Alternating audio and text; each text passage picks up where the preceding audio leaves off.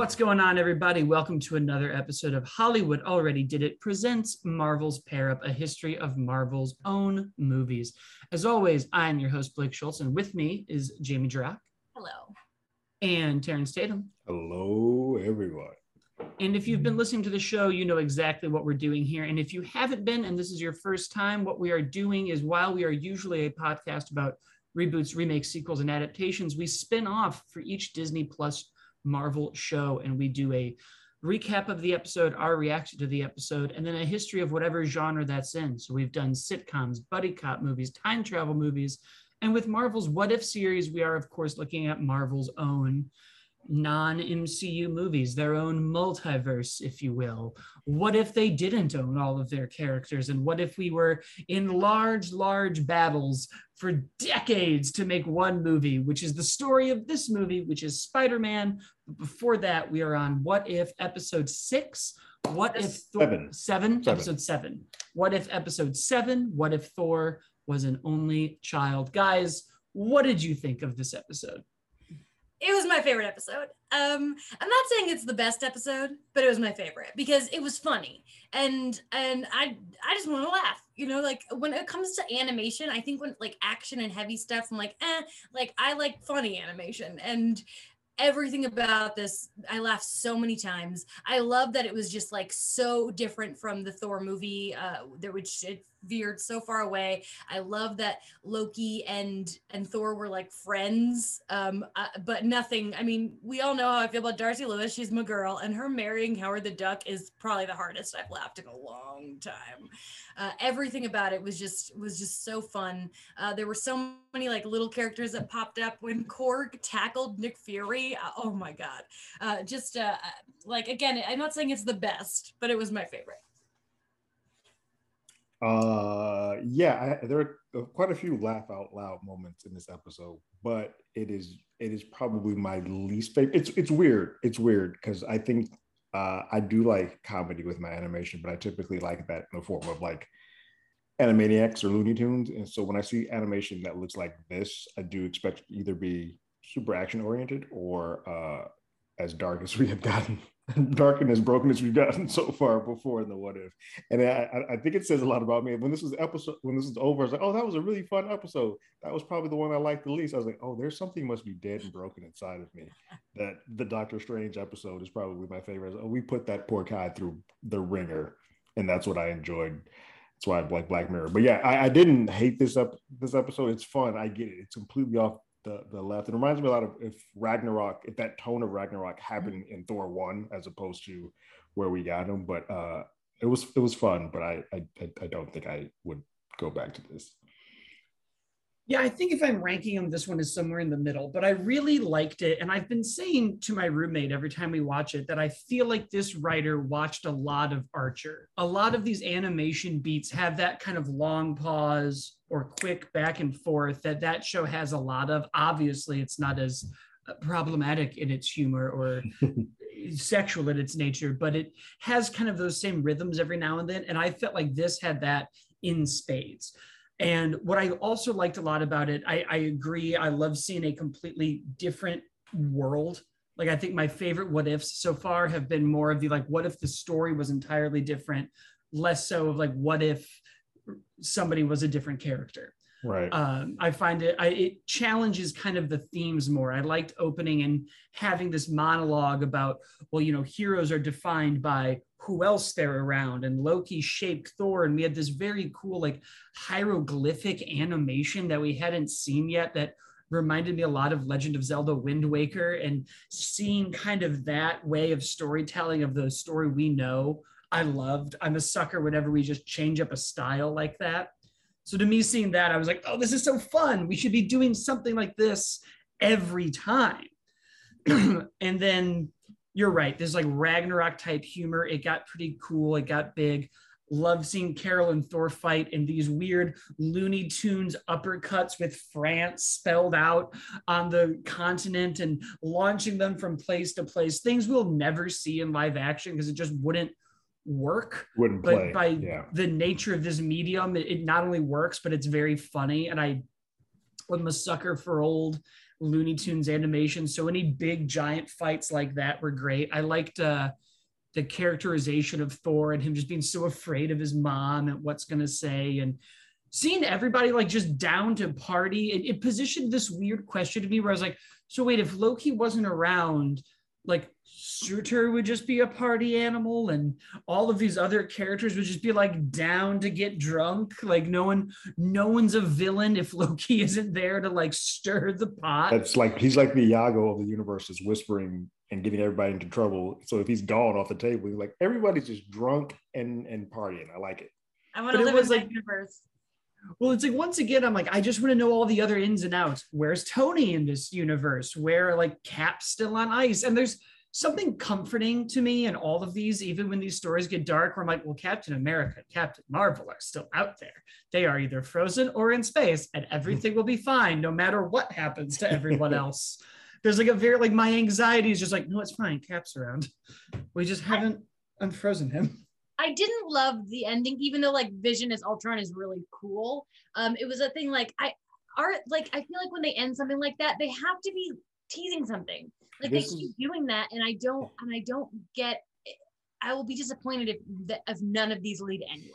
I typically like those, and I've liked those throughout this series. And it was, it's cool to see like Vision Ultron with all the Infinity Stones. I hated it for this because the tones were so completely different. And I was like, this doesn't fit with anything that we've seen in the last 20 plus minutes of this episode.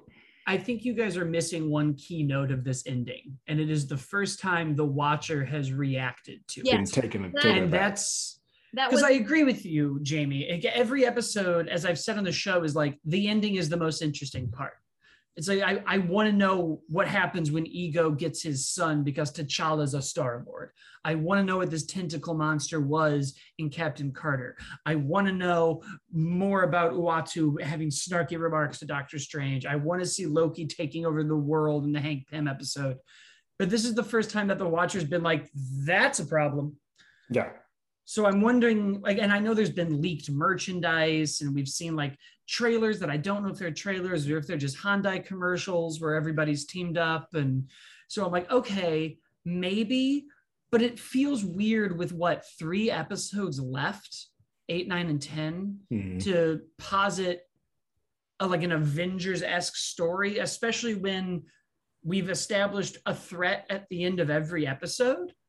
And not just here. Like if these were all contained stories that didn't have like zombie Thanos and other big cliffhangers, and then we were like, whoa, there's an Ultron with this, because I love this Ultron design. I'm all about Ultron. I like it's an Infinity Stones on his chest and the Mind Stone and this weird horror Vision face, and it's amazing. And he can't die. He can just blow through those stone powers forever. He doesn't have to worry about his arm.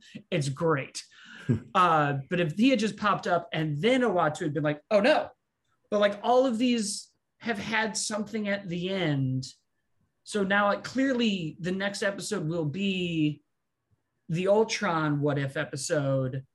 And I'm assuming that ending will then be the like, I gotta go, I have to break my oath and interfere and blah, blah, blah, blah, blah. Yeah. Or like an episode where he's just straight up wrong. Because it was cool to see him telling the story and like, and they lived happily ever. What the hell is happening down there? Like that was fun. But yeah, it's weird to use that beat and be like, we're building to something when we've used that beat every single week. It would be like if I kept making you mac and cheese and then on like Wednesday was like, guys, we're having mac and cheese. You'd be like, yeah, we know. Like, I was aware. Yeah. But yeah, otherwise, I mean, like this was also a weird episode because it was just so weird. And I kept saying that to my roommate and he also kept being like, it's just so odd. Like there's not really stakes. And it wasn't until it was done. And my first instinct was like, whatever. I liked Darcy. I liked her talking to Brie Larson. Her getting married to Howard the Duck is obviously fantastic. And it wasn't until I sat on for a day where I was like, it's dumb for me to say this is not a good episode because I laughed every 5 minutes.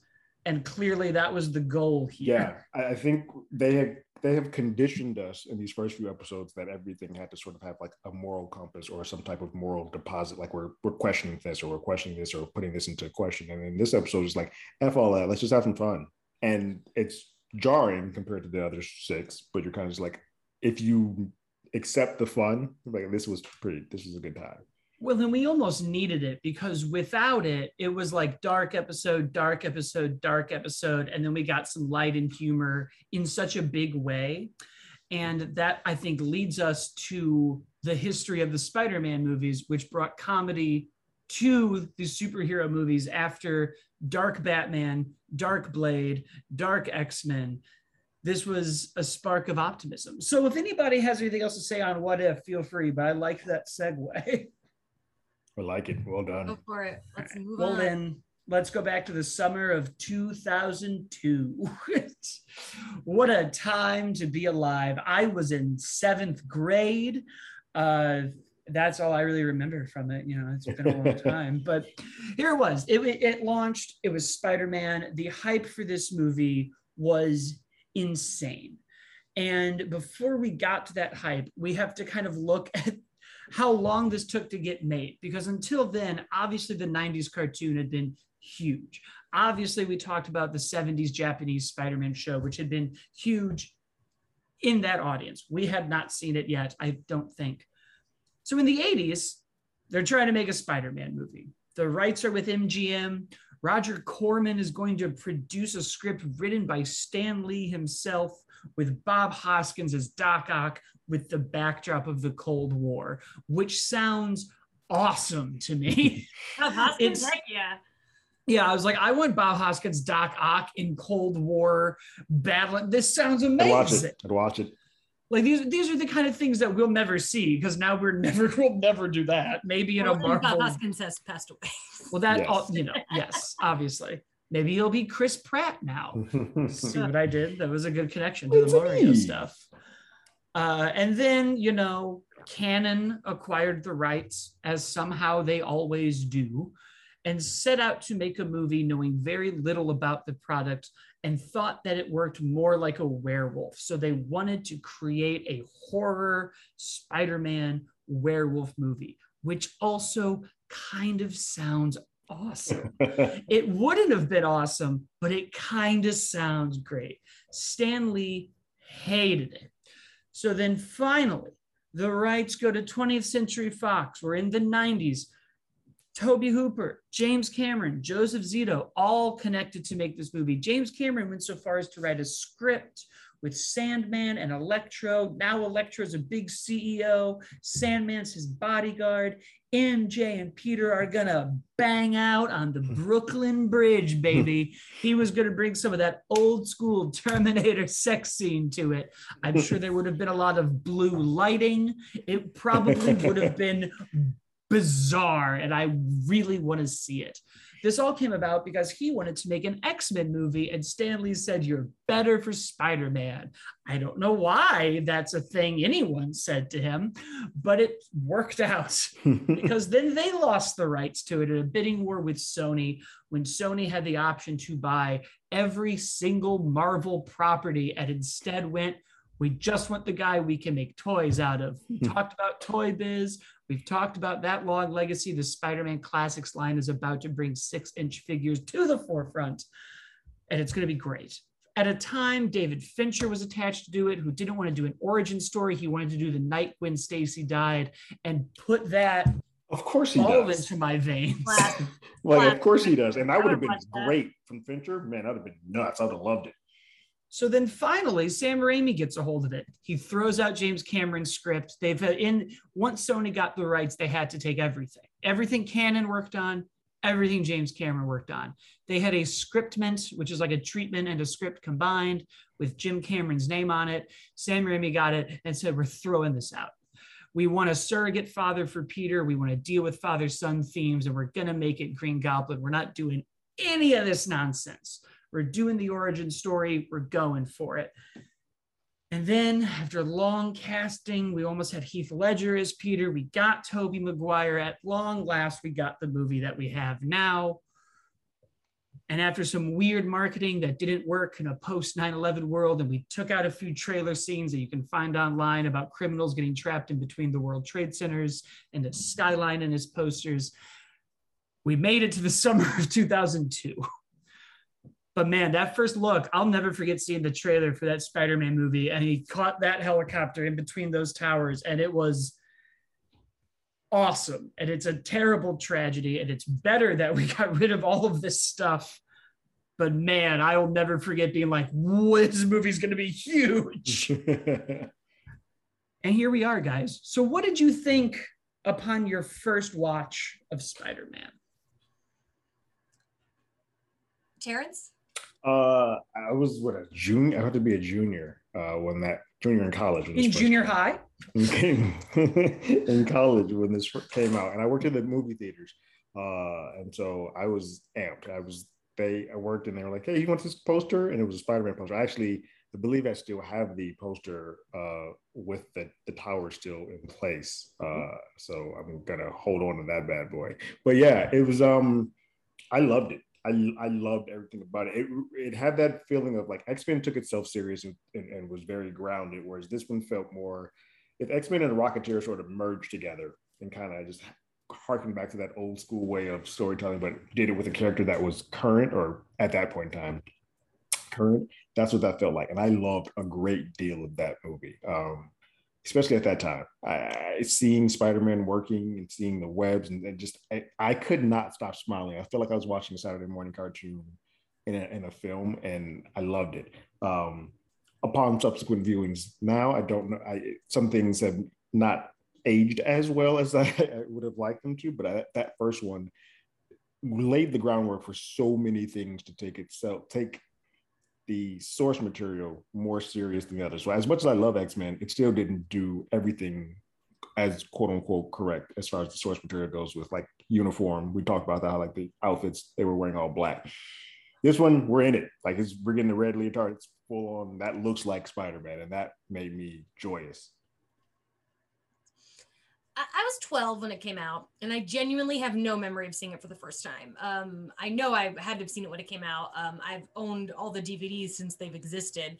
But I will say last year is the first time I watched all three of them since I was in high school. Once the MCU came into being, I just never watched those Spider-Man movies again. I always liked them, but I didn't love them. And so I have no real memory of watching when I was younger, but I will say revisiting last year, of the three, the first one's my favorite. And I don't know if I've talked about this in the show before, but I think it's because it is its own era of comic book movies where it's like campy and fun and over the top. Whereas once we get to Spider-Man 2, it's kind of the beginning of our current era.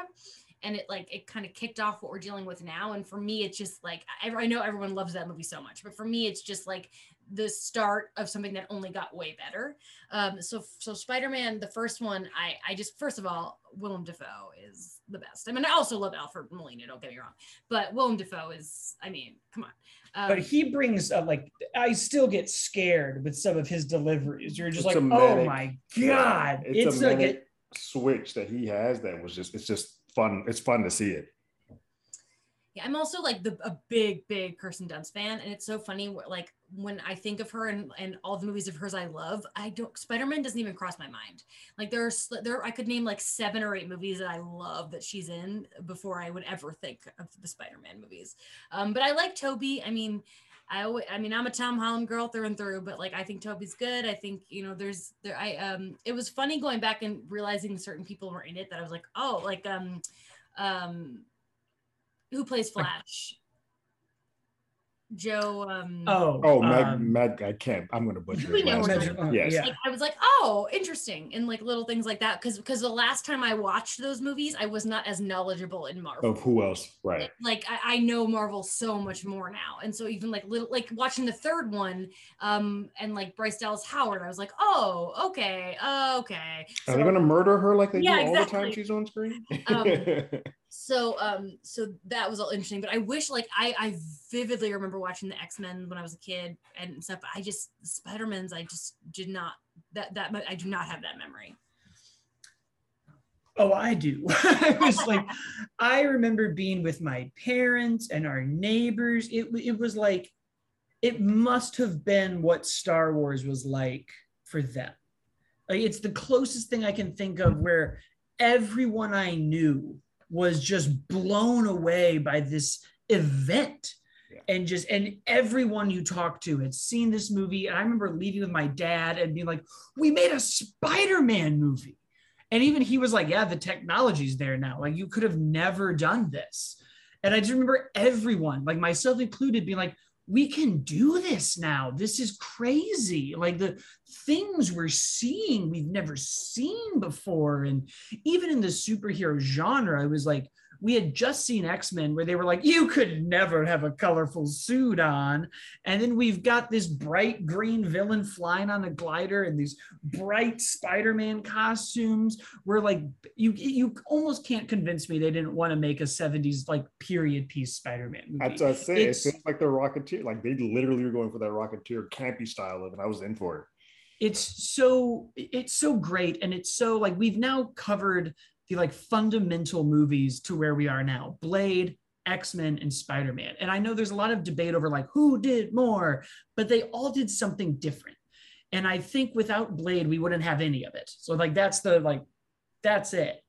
But without Spider-Man, we harken back to like the original Superman movie and the original 89 Batman movie in ways that I really only saw this time watching it today, especially for the 89 Batman. And it's really our first origin story since Superman. 89 Batman, he's just out and about doing his thing. Yeah. Blade, he's out doing his thing. Fantastic Four, I don't think was out yet, but it's fine. X-Men, they're just out doing their thing. Like everybody, you're just dropped into this world and they're active, they have lives. This is the first time we had really seen the evolution of a character and the learning curve of his abilities and the learning curve of his moral compass and juggling his life. Like, it gave you a side of the superhero story I don't think we had really seen outside of Clark Kent and Superman. When we get to 89 Batman, Bruce knows how to be Bruce and Batman. There's never a moment where he's like, I'm tired today. Like, Bruce Wayne in Batman Begins is struggling with who he wants to be. Right. And Michael Keaton has it. Like, he's in it. So it's fun to see that. We talked about the colorful costume. We're getting a bigger dichotomy in Peter and Spider-Man, which is now like which we've almost thrown out in the MCU. There really isn't a like Steve Rogers and Captain America. They're sort of synonymous. Even Tom Holland's Peter Parker is like, they're both kind of there. This right. Really, like, they're two different people, which I think is very fundamental to that character. But this origin story that's the template Iron Man follows and Cap follows. And it almost got to a point where we started going, just drop us in. We don't need to do the origin anymore. Like, some of the stuff Spider-Man did, we're now like, okay, we got it.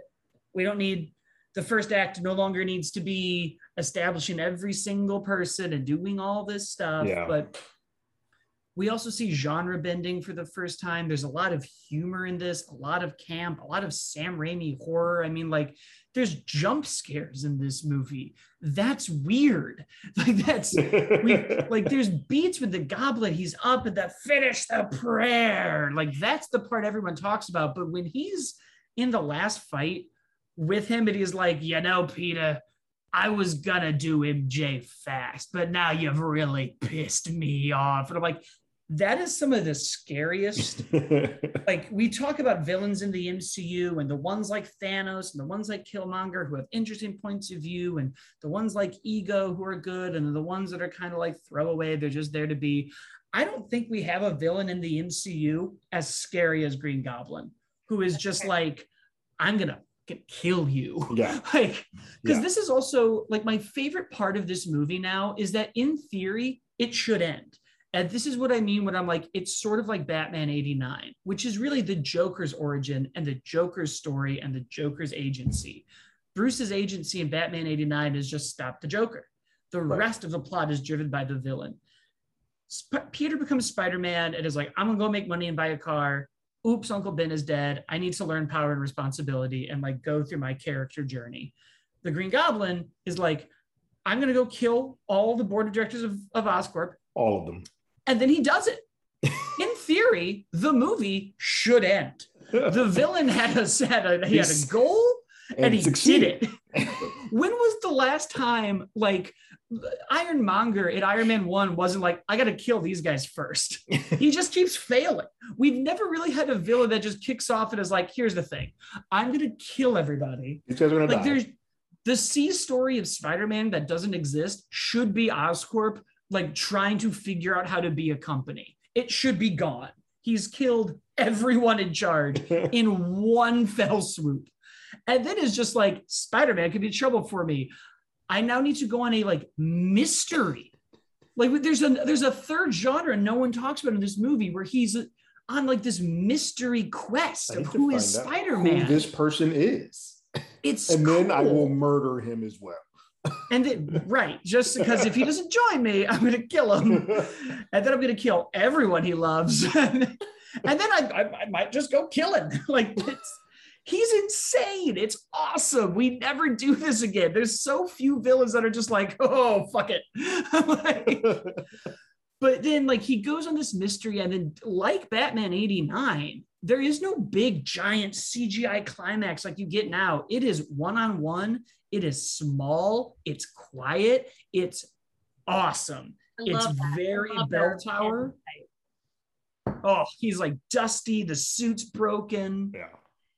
He's obviously trying to tell Peter, don't tell Harry about the second glider and the bombs and the formula that's hidden behind the mirror, but he ran out of time. Tell him I'm the Goblin. Don't tell him about the mirror. I've run out of time. Don't worry. My butler knows about it. He'll be around in Spider-Man 3 to correct any misconstrued problems. It's great. And that's like the interesting thing with this movie is I feel like I loved it. And then somewhere in my life when I was cynical, I was like, it's not as good and he's stiff and Peter should be more like Andrew Garfield and more like Tom Holland. And now I've gone back and there's just something so unique about it. We don't really get horror blending as much as we do in Spider-Man 1 and 2. I like seeing Peter struggle a bit and like spin all these plates. I love Tom Holland Spider-Man. I think he is the best Spider-Man performer.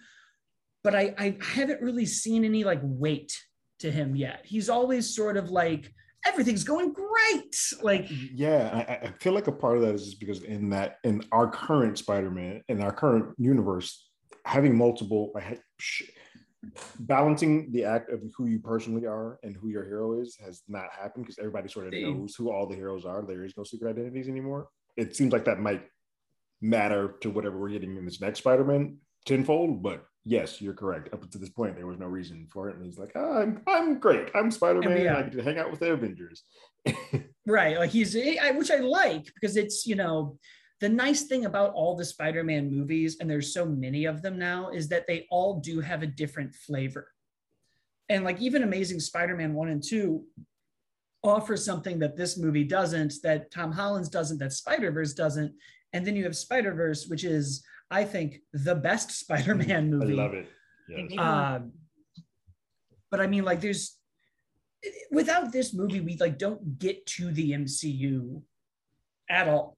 Without any of these three, without this one, without X-Men, without Blade, you just don't do it. And what's crazy is I feel like this one, though, sets up the pens for the texture of the MCU. If Blade just proved that risks work, and then X-Men was like, let's do some deeper themes and ideas. And like, it can be a deep movie. Spider-Man showed up and was like, it can also be fun. Let's have some fun. Yeah. Those three together are what gave us Iron Man and what gave us Black Panther and what gave us Endgame. Is like they had all of these unique things that they were like, Ant-Man can be a heist movie. This one can be a comedy. This one can be Ragnarok. And like, that's how you get to like where we are now with this show that's just like, who cares? What if Thor is just partying on Earth for an hour? It's going to be awesome. And of course, everyone agreed with us. I didn't know this until now. This was the first movie to pass $100 million in a single weekend. The previous holder of that was 90 million for Harry Potter. And it only got knocked out of being like the top movie of the summer until Star Wars showed up 3 weeks later, which is like baffling. And I don't think it lost its single weekend holder for, I think, Pirates Dead Man's Chest, the second one. Yes. That's what knocked it out of like that one did 120 or whatever. But I mean, it's great. And then you've got Spider-Man 2, which people still consider one of the best superhero movies of all time. And now hopefully all these villains are coming back. But you guys all know my theory. I think Willem Dafoe is going to be in it. I don't think it's this Willem Dafoe. I think it is a variance exists now. I don't think it's this Green Goblin. I think Willem Dafoe just is the Green Goblin across every universe. And this Doc Ock is not the Doc Ock who was in Spider-Man 2. I mean, we got J.K. Simmons as proof that, I think they were warming us up to that idea, but the expectations of this movie now are just so high. Yeah, I have to. I've been having to just bring myself back down to reality. Be like, let me not think about this movie too much because sometimes you just have to remind yourself that it's a movie. Yeah, every now and then it's it's not going to change. My therapy and movies are not the same thing. This isn't going to heal my past trauma, although it'll help for a few hours. Indeed. But I love it. Does anybody else have anything else to say of any of these movies? I just love that Spider-Man, the character is to Marvel what Batman is to DC, and it's a character that they keep obviously we keep going back to the well. People know it. They're like, all right, we can change it up a little bit. I really enjoy Amazing Spider-Man. I want to give Andrew Garfield some love. I don't like the second one he's in. Oh, Terrence, I went back and watched that on 4K recently. I'm going to be honest with you. It's kind of good. The second one? I think it's got some. I love all the relationship stuff with him. I love all of that. Let's not spoil it for Jamie, but there's. I know Gwen Stacy's gonna die. It's Jamie Foxx that I don't.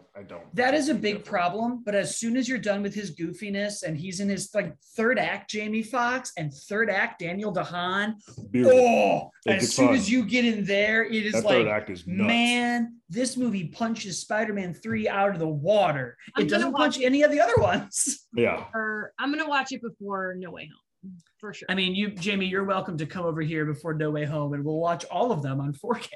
Yeah, I'll watch Amazing Spider-Man. I really enjoy that. I'm a sucker for romance too. That final sequence when he's like, "I made the promise." You've seen the first one, correct? Yeah. Made the promise, and he's like, "Secrets and promises meant to be broken." I was like, "Oh, that's great! I love that." So I'm a sucker for those movies.